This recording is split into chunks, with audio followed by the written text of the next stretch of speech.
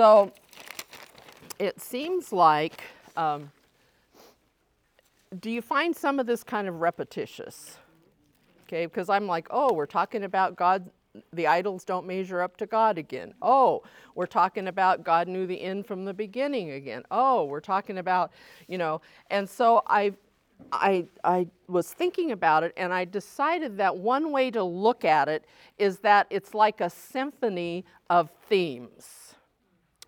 And so, in a symphony, at this point, maybe there's a flute solo, and then all the different sections of the orchestra play together, and then over here maybe there's a violin or a cello. They're emphasized here, but they all play. They're not just sitting there for decoration. And so let's talk about what are some of those themes. I mentioned one, and that is that the idols are not real gods, right? God's the only real God. So what are some of the other themes? Let's say, since we started in book 2, what have we seen as book 2? God is greater than idols. Oh, God is going to redeem his people. Yes.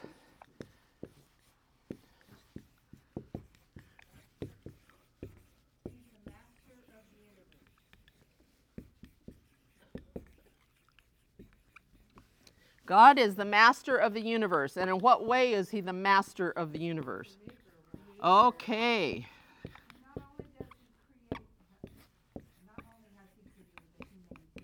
Creator and I'll put sustainer. I don't know how to spell maintainer.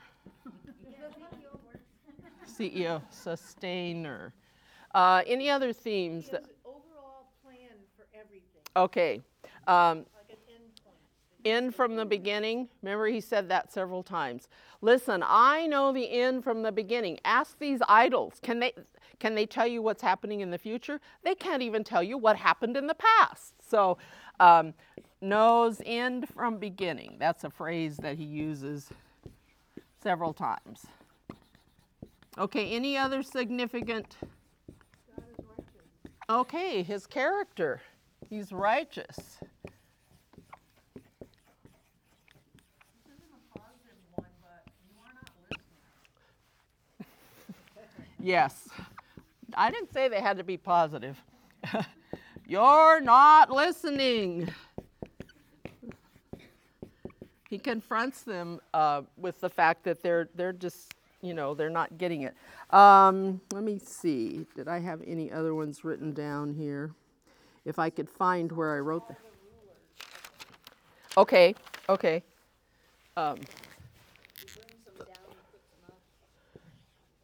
Over all rulers in world. And in chapter 45, he says 11 times that I am the Lord and there is no other. Yeah, no other. No one besides God. Yeah. Not only is he greater than the idols, but he is the one and only. He's the only one. Talking about him being over the worldly rulers, I jotted down, it's Proverbs 21:1. The heart of the king is in God's hands.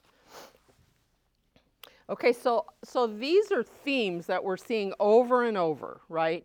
Partly because God wants them to get it, and then because he preserved it for us, he wants us to get it. But these are all themes, and there may be a couple more that we didn't think of, or a different way we could have expressed it. But that's why it seems repetitious, because he'll emphasize one thing, and then he'll emphasize another thing, and then he'll bring in another thing. Now, we didn't include, which really we begin to get into in today's chapters, that God can do whatever he wants. He doesn't have to ask anybody's permission. He doesn't have to, he's just free to do whatever he wants. Use whoever he wants. He's free to, he's not, he doesn't have to submit to anybody. He's just free to do what he knows is best. So think of it like a symphony instead of it being repetitious. um, and so these things, he's promised to redeem them. That's one of the important things. And all these things kind of revolve around that. Because remember, the first part of Isaiah was about the awful mess they're in. I mean, he talked a little bit about redemption, both near future and far future, even future to us. But he mostly was saying, you guys are just not getting it. You're stubborn, you're dumb, like, why aren't you getting it? And so when he redeems his people, what does God think that's going to result in? Is that a good way to ask that? That they would return to him. What about what it would show other people? That he alone is God. Because it's not common in history, and I don't even know if there's any other examples, that a people is run out of their land and they live somewhere, but not for a few months in a refugee camp, but for decades, and then God brings them back to their land. That's pretty unusual in the way things go. So, yes? Your list up there, I was just looking at verse 25 in chapter 45. And it says that he is a righteous God, which you have, and a Savior. And I'm not so sure that we mentioned that. Oh, in 44, no, in 40, 45 verse. oh, verse 21, okay. Yes, he's Savior. So,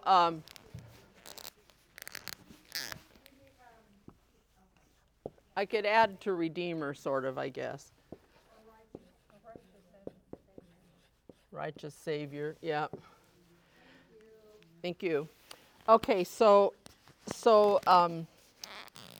let's see. So he's talking about what he's going to do. He's going to redeem them, and then he talks about why he's going to do it, because his redeemed people will then demonstrate his superiority over the idols. That was kind of 42, 43, first part of 44.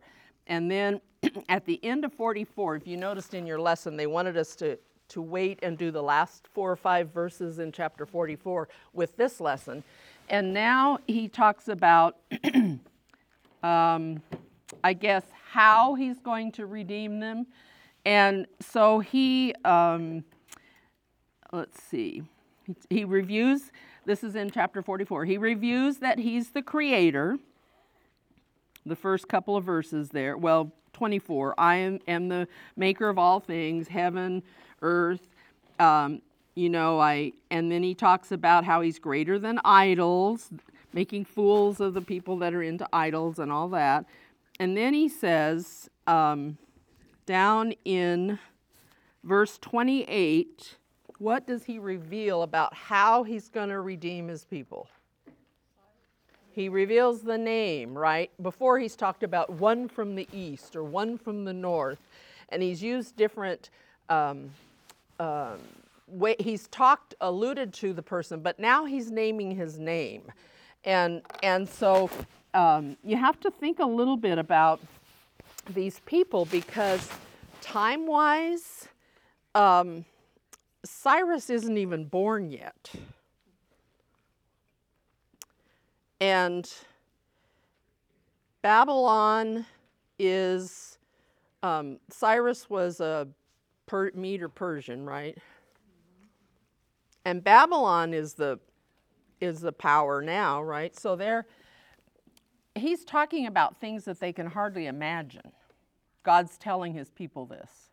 Oh yeah, there's going to be a guy named whatever, and I'm going to use him and all this stuff. But it's interesting. How does he characterize Cyrus in verse 28? He is my shepherd. Isn't that interesting? A shepherd, I guess, leads and feeds, right? Protects, if you think about a physical shepherd. And God has talked about kings, like the Davidic kings, as being the shepherds of his people. He talks about sometimes about religious leaders being shepherds of his people, but now he's talking about this foreign king that God is going to use him as a shepherd. So that's pretty mind-blowing if you're the Jews, if you're the Judah and Israel. And did you notice now a lot of times he just says Israel? That means whoever of the Jews, north, south, because he's talking in times, sometimes in these prophecies. Okay, he will perform all my desire, and he declares of Jerusalem, she will be built, and of the temple your foundation will be laid. At the time they're hearing this, Jerusalem's fine. So why does it need to be built or rebuilt? And the temple is there. I mean, God is not too pleased with the way they're using it and worshiping. Remember clear back in chapter 1 where he said, you make me sick with your offerings because you're not doing it from the heart, you're just going through the motions. So these are kind of pretty impressive things that God is telling Isaiah to convey to these people because it's beyond their thinking of what could be the situation. I did want to read a little bit. These are some cross references that I found helpful, and I'm not going to read all of them. But in 2 Chronicles, now 2 Chronicles is part of the history of what was going on in Judah and Israel, and so we can compare what it says in Chronicles with what we see happening in Isaiah. So I wanted to read just a little bit in 2 Chronicles, late in the book, 36. If I can find 36, there it is. And I'll start actually at 10, I guess. And it says, at the turn of the year, King Nebuchadnezzar, now where's he king? Babylon, okay. Sent and brought him to Babylon. So it's talking about the king of Judah, I believe. Brought him to Babylon with the valuable articles of the house of the Lord and made his kinsman Zedekiah king over Judah and Jerusalem. So in other words, they took the king into captivity and put a puppet king in place. Zedekiah was 21 years old when he became king, and he reigned 11 years. He did evil in the sight of the Lord, did not humble himself before Jeremiah the prophet. If you look at that prophet's and timeline, you could see that Jeremiah prophesied, his time period was a little later than Isaiah's time period. And it says that he did not humble himself, the king did not humble himself before Jeremiah, and also rebelled against the king who had made him swear allegiance by God. So this puppet king, he rebels against Nebuchadnezzar and stiffened his neck and hardened his heart against turning to the Lord. Furthermore, all the officials, the priests, and the people were very unfaithful, following the abominations of the nations, and they defiled the house of the Lord, which he had sanctified in Jerusalem. The Lord, the God of their fathers, sent word to them again and again by his messengers because he had compassion on his people and on his dwelling place.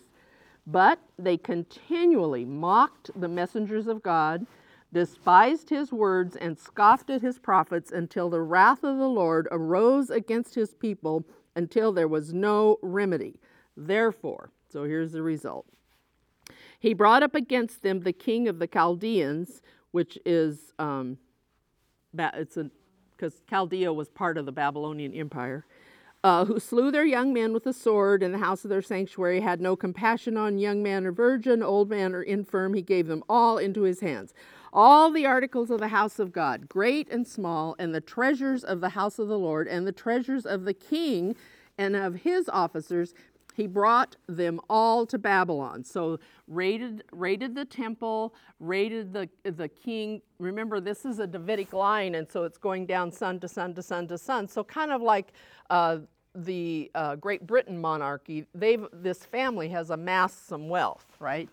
And so he takes all that stuff. They burned the house of God and broke down the wall of Jerusalem and burned all its fortified buildings with fire and destroyed all its valuable articles.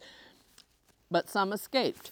Those who had escaped from the sword, when they come in and just take over, he carried those away to Babylon, and they were servants to him and to his sons until the rule of the kingdom of Persia, to fulfill the word of the Lord by the mouth of Jeremiah, until the land had enjoyed its Sabbaths all the days of its desolation.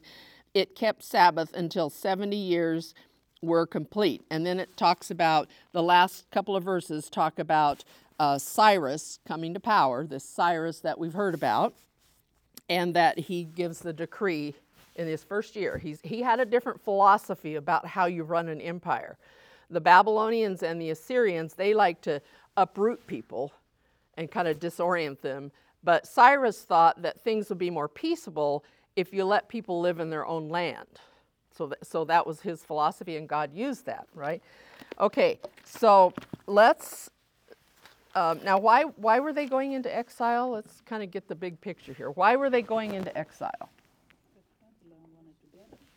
Because what? Babylon wanted to conquer them. Because Babylon wanted to conquer them. And why wouldn't God defend his people and say, no, Babylon, these are my people. You can't, you know. You're disobedient. They were disobedient. Idolatry was the big thing. They were idolatrous. They were disobedient. And what did you say, Susan? They had turned away from God. So it's a disciplinary measure. It's he uses the word judgment. In other words, he uses this court picture several times. It comes up like, bring your witnesses. Let's decide. And so God is saying, look at how you are. Remember what I told you about, if you obey me, I will bless you, but if you disobey me, I will bring consequences, including taking you out of this land. And so that's what it's come to, is taking them out of the land. And so that's why they have to go into exile. Now, is it permanent? No. It's not permanent. So it's going to be 70 years. And how are they going to get out when 70 years are up? See, like, they don't know. There's like, we're going away. They have, except for what the prophets had told them, they would just think, we're done. You know, God's booted us out of the land. And some people would be mad at God, just like us when something hard happens. Some of us get mad at God. Some of us say, well, I deserved it. God's going to punish me. But the smartest ones would say, or the wisest ones would say, you know, God's keeping his word. He said that he would do this. And he said he would do this if we met certain conditions, which were not good conditions. And so he's taking us away. But all in that, he still loves them. They're still his people. He still wants to give them hope. And so he's given them clues that it's going to be 70 years, which seems like a really long time, which, I mean, it's like a lifetime for some people, right? So he's telling them that he's going to use Cyrus, if they would get what he's saying, that I'm still in control. I'm not just turning you loose and sending you over there at the mercy of these barbarians. I'm still with you. I'm still, you're still my people. I'm still taking care of you. My eye is still on you. I'm setting limits as to what this guy can do. But he's also saying that when Cyrus comes to power, when the power changes, that he's going to decree that they can go back home, which seems kind of incredulous. Like, they're just going to let us go? Why? Well, because it met Cyrus's purposes. So let's look at chapter 45. In the first few verses, who is God talking to? He's talking to Cyrus. Now, it's not like Cyrus is standing there. Isaiah's standing here, and he says, thanks for coming, Cyrus. God has some things he wants you to know, and then he tells him. He's saying, this is how I relate to Cyrus, but it's for his own people's benefit. And maybe Cyrus maybe he was told some of this stuff. And so he says, thus says the Lord to Cyrus, his anointed. Oh my goodness, not only is he his shepherd, but he's his anointed. Now what does that mean, that he's his anointed? Chosen. The word anointed, the Hebrew word is Meshiach. That's where they get the word Messiah, the English word Messiah. And the Messiah basically means anointed one.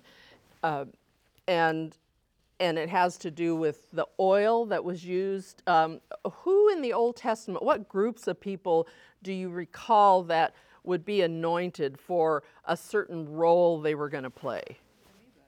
The Levites, they were priests. Who else? Kings, David. Couple of times prophets. So it was for a special role of serving God. And so he's saying, Cyrus, I'm anointing him in a sense. I've chosen him. I've set him apart. I'm consecrating him for this purpose. So I think they would have been surprised to hear people would have been surprised to hear him refer to Cyrus as his anointed, whom I have taken by the right hand to subdue the nations before him and to loose the loins of kings and to open doors and how the gates won't be shut. And he says in verse 2, I will go before you, make the rough places smooth, shatter the doors. I will give you the treasures of darkness and hidden wealth of secret places, so that you may know that it is I. So there's one of his purposes. Yes, ma'am. I read or heard somewhere on verses, the last verses, to open doors before him so gates will not be shut, until the end of verse 3, that Herodotus, is that the name? The historian Herodotus said that when Cyrus went to Babylon, they diverted the Euphrates, and there was a wall, and behind the wall there was a gate of bronze. But they forgot to lock it. Oh. So that's how Cyrus Okay. got into Okay. Babylon. Okay. So that would make sense. Very interesting, With the yes. gates of iron and Yes. So Luci's saying that she read that Herodotus, I think is how you pronounce it, the historian wrote that actually what happened when Cyrus came to Babylon, the city, that they diverted the Euphrates River and changed some things around, and they forgot to lock the bronze gate, and so he came in through the bronze gate. So kind of interesting fulfillment. So that you will know it is I, the Lord, the God of Israel, who calls you by your name, for the sake of Jacob, my servant, and Israel, my chosen one. And then he says, I have also called you by your name, and I've given you a title of honor, though you have not known me. So a person does not have to be seeking God's will in order for God to use them. That's pretty practical. You know, I've prayed before a lot of these phone calls, the red tape people, and some of them have been very helpful. But the person doesn't have to, God is not limited. He can use whoever he wants and whatever their attitude is. But they don't have to be seeking him and saying, God, how could I serve you today? I know you want your people Israel to be back in the land. Could I please be a part of that? No, he doesn't. God is not limited. He doesn't have to have that. One commentator said God does not need the permission of a person's faith in order to use them. In other words, he can use anybody. You know, like a donkey in the Bible. Okay, so he's talking about how even though you've not known me, again, he says, I'm the only God. And then And then in the beginning of verse 6, he says, that men may know from the rising to the setting of the sun that there is no one beside me. So when, what's that? Another purpose. That not only will Cyrus come to understand that God was in, his victories and all that, but that I think when it says from the rising to the setting of the sun rises in the east and sets in the west. So I think it means like all sorts of people, Gentiles, will know that that there's no God beside him. And again, he talks about that he's the creator, he causes well-being and creates calamity. In other words, he's the God of history. So this is, some people call this, it's like the Cyrus oracle. It's like what God wants Cyrus to know, but basically he wants his people to know about how he views Cyrus and why he's using Cyrus. We come down then to verse 9, and this might be for the people that said, I can't believe God would use somebody like that. Because it says, woe to the people who question God. If you say, why are you doing this? Or the picture of the clay questioning the potter, and that picture is used in Romans 9, verse 20 and 21, and also the same picture about the clay and the potter we saw back in chapter 29 in Isaiah 29:16, I think. So it's just another way of God saying, don't tell me how to do my business. I'm the one that made all of you, and I can do this however. Because he emphasizes he's the maker. If you go down through the next few verses, down through that whole page, like to 14, he's the maker, he's the Holy One of Israel, he's the creator, he's the Lord of hosts, he's the Lord. And some of those are repeated 2 or 3 times, just in those 6 verses. So he wants us to get that. And then in verse 11, now who is he talking to?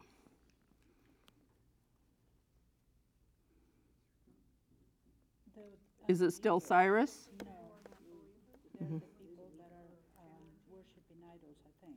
You think? Okay. So we have I like the way this is worded, by the way. which one? On verse 11, it says, thus says the Lord, the Holy One of Israel, ask about the things to come concerning my sons. Well, the ESV says, will you command me about the things that concern my sons? And then the NIV says, do you question me? I wrote in the margin, go ahead. Like, go ahead, ask me. Because he's kind of saying, no, it's not your place to be questioning me, what I want to do with my children. And you shall commit to me the work of my hands. It is I who made the earth, and I created man on it, and I stretched out the heavens, and I ordained all their host. I have aroused him being Cyrus, in righteousness. In other words, I'm not making a mistake. He's not saying Cyrus is righteous. He's saying, I am righteous. I'm doing what's right. I'm a holy God, and I will make all his ways smooth. He will build my city and will let my exiles go free without any payment or reward. In other words, God didn't say, okay, Cyrus, here's the deal. If you'll let my people go, I'll see that you get this and this and this. Now, Cyrus did benefit because, when you raid people and you get booty, you get goods that you steal from them, but God didn't tell him beforehand, if you will do this, I will give you this stuff. In other words, we didn't make a deal. I just tapped him on the shoulder and said, you're going to be doing this, right? Now,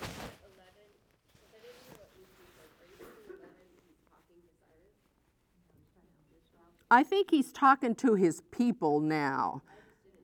Yeah, I think he's talking to his people. I didn't say that exactly, but because he said, look, I can use whoever I want. And then in verses 9 and 10, then in 11, I think he's saying to his people, because it says the Lord, the Holy One of Israel, and his maker. I think his is Israel's maker.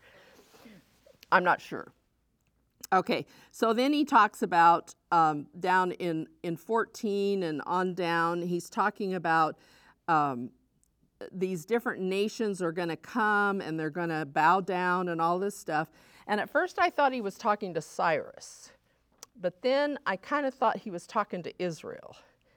And I think, again, I wouldn't take a bullet for it, but I think he's talking about at the end times, like in the millennial kingdom, when all the nations will stream to Jerusalem, because he says they will all come over to you and be yours. They will walk behind you. They will bow down. They will make supplication to you.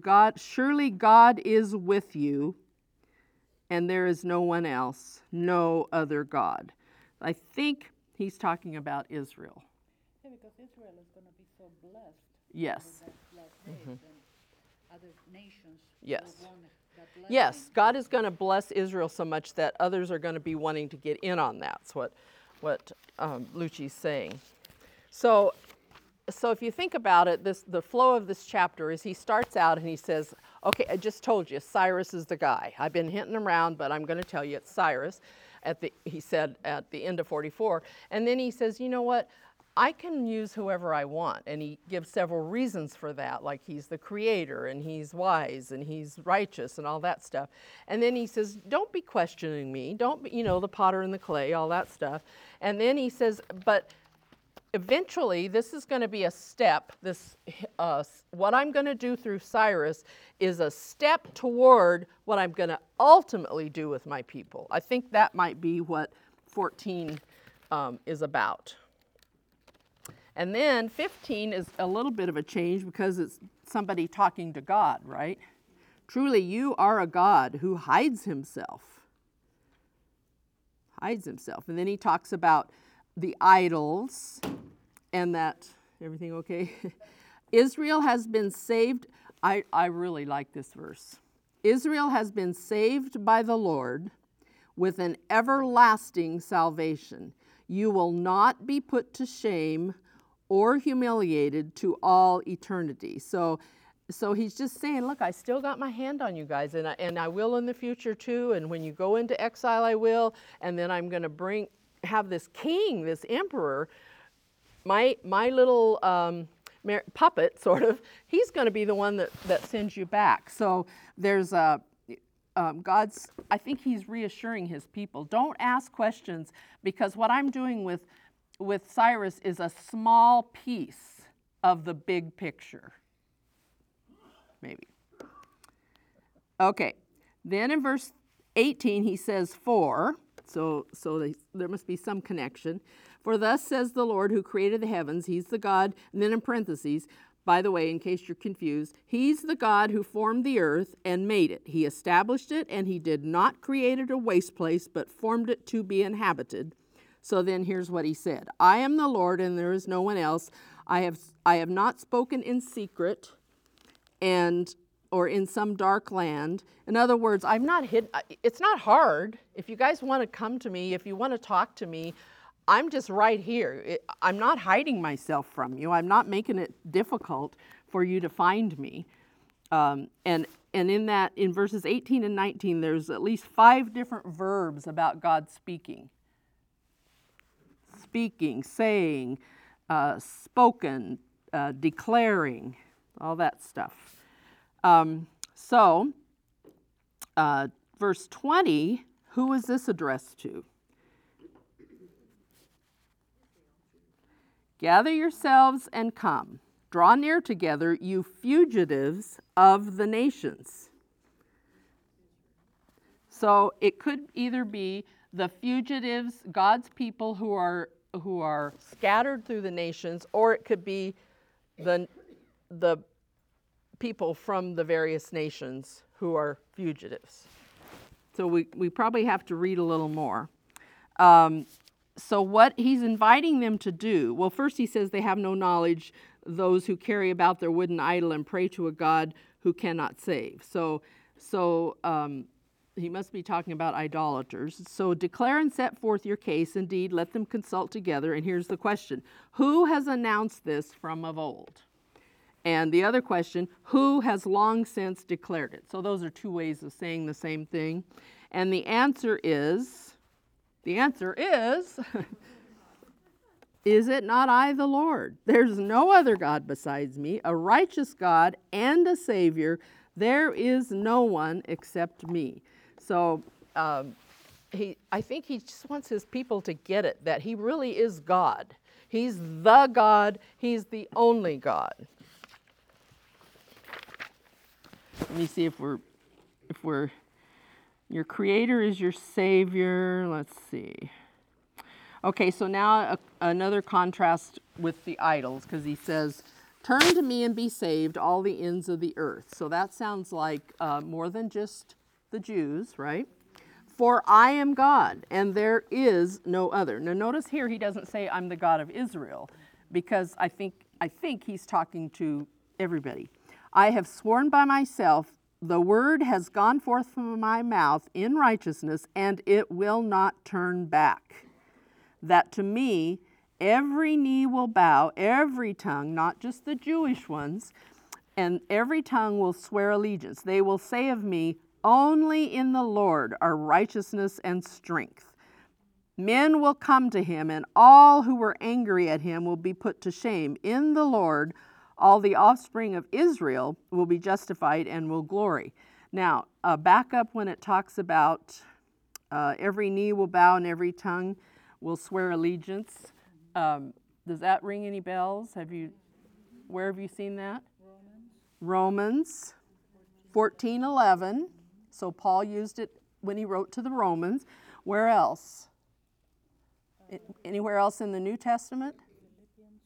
Philippians 2, like 10, 11 in there. What was the Romans one again? 14:11. And Philippians 2, 10 or 10 and 11.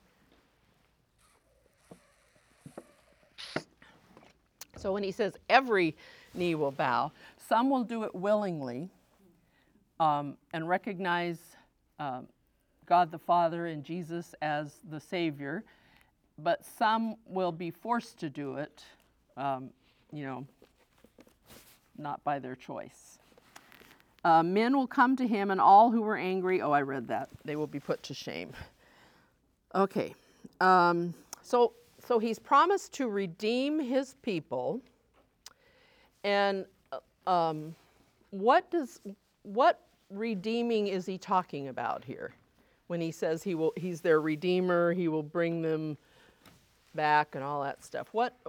Because redeem can mean different things, right? He's going to buy them back. Okay, so Lucci said that it literally means to buy back or to deliver out of slavery or to what's the word? I wrote it down here somewhere. Let's see. Ransom. That's a good one. To ransom, to buy back, to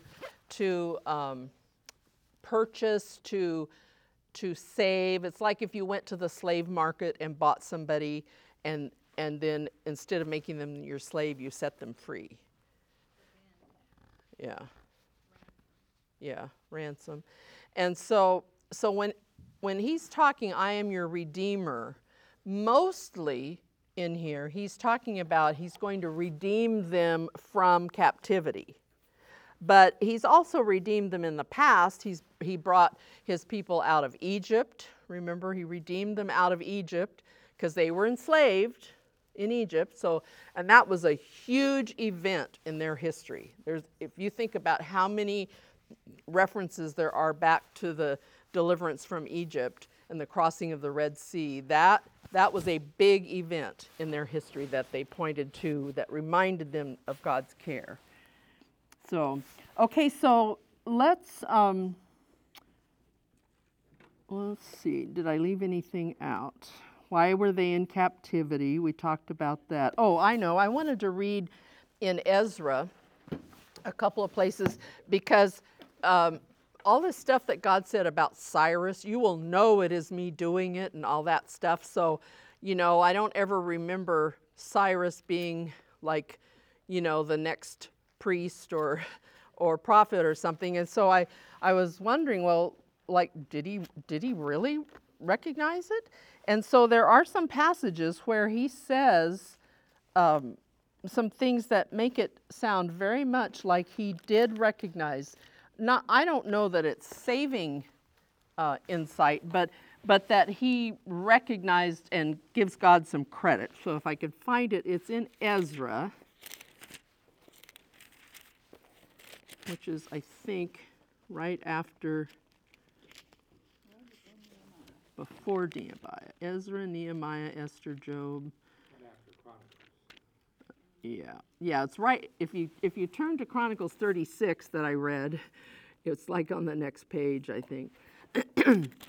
So Ezra, I have down the first 11 verses. It says, "Now in the first year of Cyrus, king of Persia," he didn't waste much time. His first year after he conquered and took over the Babylonian Empire, in his first year, Cyrus, king of Persia, in order to fulfill the word of the Lord by the mouth of Jeremiah. Jeremiah had also prophesied this, not just Isaiah. The Lord stirred up the spirit of Cyrus, king of Persia, so that he sent a proclamation throughout all his kingdom and also put it in writing, saying, "Thus says Cyrus, king of Persia, the Lord, the God of heaven, has given me all the kingdoms of the earth, and he has appointed me to build him a house in Jerusalem, which is in Judah." So he's at least recognizing that God has had a hand in him being able to conquer, and that God has appointed him to build this house, the house of the Lord, the temple. "Whoever there is," so this is what he's saying in light of that, "whoever there is among all of you, his people," these are the people in captivity, "may his God be with him. Let him go up to Jerusalem, which is in Judah, and rebuild the house of the Lord, the God of Israel. He is the God who is in Jerusalem. Every survivor at whatever place he may live, let the men of that place support him with silver and gold, with goods and cattle, together with a freewill offering for the house of the Lord, which is in Jerusalem." So maybe I won't read the rest of that. It just kind of lists the next few verses. I was going to read down to 11, but it just lists a lot of the things that they took with them. That tells me, I think, that I have 15 minutes left. 15 minutes. We're fine. We just have a short chapter of 13 verses. Okay, then later in Ezra,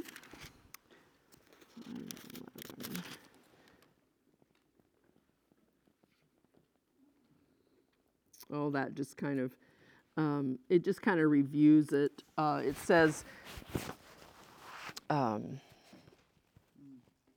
"We are servants of the God of heaven and earth and are rebuilding the temple that was built many years ago, which a great king of Israel built and finished. But because our fathers had provoked the God of heaven to wrath," so at least they recognize why. This is Ezra 5:12. "He, God, gave them into the hand of Nebuchadnezzar, king of Babylon, the Chaldean, who destroyed this temple and deported the people to Babylon.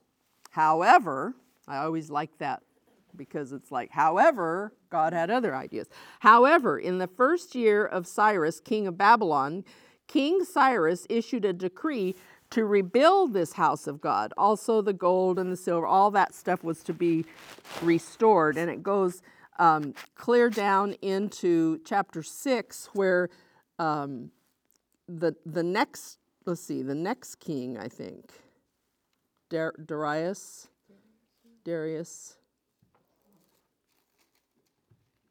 Anyway, so yes, he did at least acknowledge that part of his credit for his victories was that God had enabled him to, and he had a sense that God wants me to do this. God wants me. It wasn't just like, oh, I think I should do that, but he seems to say that God wanted him to do it. So again, I don't know if that's saving faith or if it's just an acknowledgement of God used him. Let's see. All right, let's go on to 46. What's this chapter about?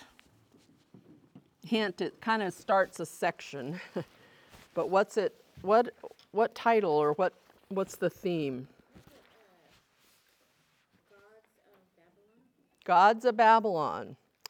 So he's starting to talk about Babylon now because he said he's told his people that the empire after Babylon is when Cyrus is going to be the ruler and he's going to bring the exiles back, but they're going to be away for 70 years. So now he's going to talk some about how he's going to get rid of, how God's going to bring down Babylon. So it says, Bel has bowed down and Nebo stoops over. So who or what are Bel and Nebo? Idols or gods of Babylonian deity. yeah, so they're some Babylonian gods, right? So it says that they're down, they've stooped over. Their images are, and the word consigned is added in there, to the beasts and the cattle. So it sounds like maybe they've begun to express these gods as animals, like the figurines look like animals. That's the best I can do of what that line means. In other words, they are things that you carry, and they are burdensome. A load for the weary beast. They stooped over, they've bowed down, they could not rescue the burden, but have themselves gone into captivity. So in other words, not only are these idols useless, but when the Babylonians were driven out, they carried their idols with them. The idols couldn't carry them or rescue them or protect them or save them. They had to pick up their idols and hoist them along on their weary beasts, right? So he says, listen to me, O house of Jacob. So it's like, you guys ought to learn something from this about idols, right? And then he talks about the remnant. We haven't seen the word remnant for a little while. All the remnant of the house of Israel, you who have been born by me from birth, as opposed to having to carry their gods on animals, I have borne you, I have carried you, and have been carried from the womb even to your old age. I will be the same, and even to your graying years I will bear you. I have done it, and I will carry you, and I will bear you, and I will deliver you. So there's 5 I wills and 1 I have. So he's just assuring them that, listen, it doesn't work that way with us. I'm going to take care of you. You don't have to pick me up and wrap me and strap me on your mule, when you're running off, but I'm going to take care of you instead. It's me taking care of you. So down about, clear through verse 7 or so, he's talking about idols, because 5 through 7, what's he asking them? Yeah, how can you put a little chart and say, okay, let's talk about God's pros and cons and let's talk about these idols? No. To whom would you liken me? Make me equal, compare me, that we would be alike. Those who lavish gold from the purse and weigh silver on the scale, and in other words, they go and pay somebody to make them these figurines, and then they bow down and worship it. Verse 7, they lift it upon the shoulder and carry it. They set it in its place, and it stands there. It does not move from its place. Though one may cry to it, it cannot answer. It cannot deliver him from his distress. So he's just taken home again the fact that these idols, it's just foolish to create something and then worship it. And, we say, we don't have little figurines, and David talked about this a little bit last week in the lecture, how if I have a distorted view of the God of the Bible, so that God never confronts me with anything in my life, he just winks and smiles, then I'm probably not worshiping the real God of the Bible. One person said, I'm probably worshiping an idealized version of myself. Well, I want to be a little kind. God's really kind. My God, you hear people say, well, my God would never do that. Like, oh, well, you have a different God then, but my God does this, and my God likes that. And so, I might say, well, my God is very kind. Now, I'm not as kind as he is, but, I'm trying to be kinder. You know, so every little pathetic thing that I do, I imagine that God just is, yay, so tickled with me. So it's really easy to fashion a God to our own liking. And you know, we say, oh, that's ridiculous. How could they make those little figurines and then worship them? Remember this and be assured. Recall it to mind, you transgressors. He's talking to his own people now.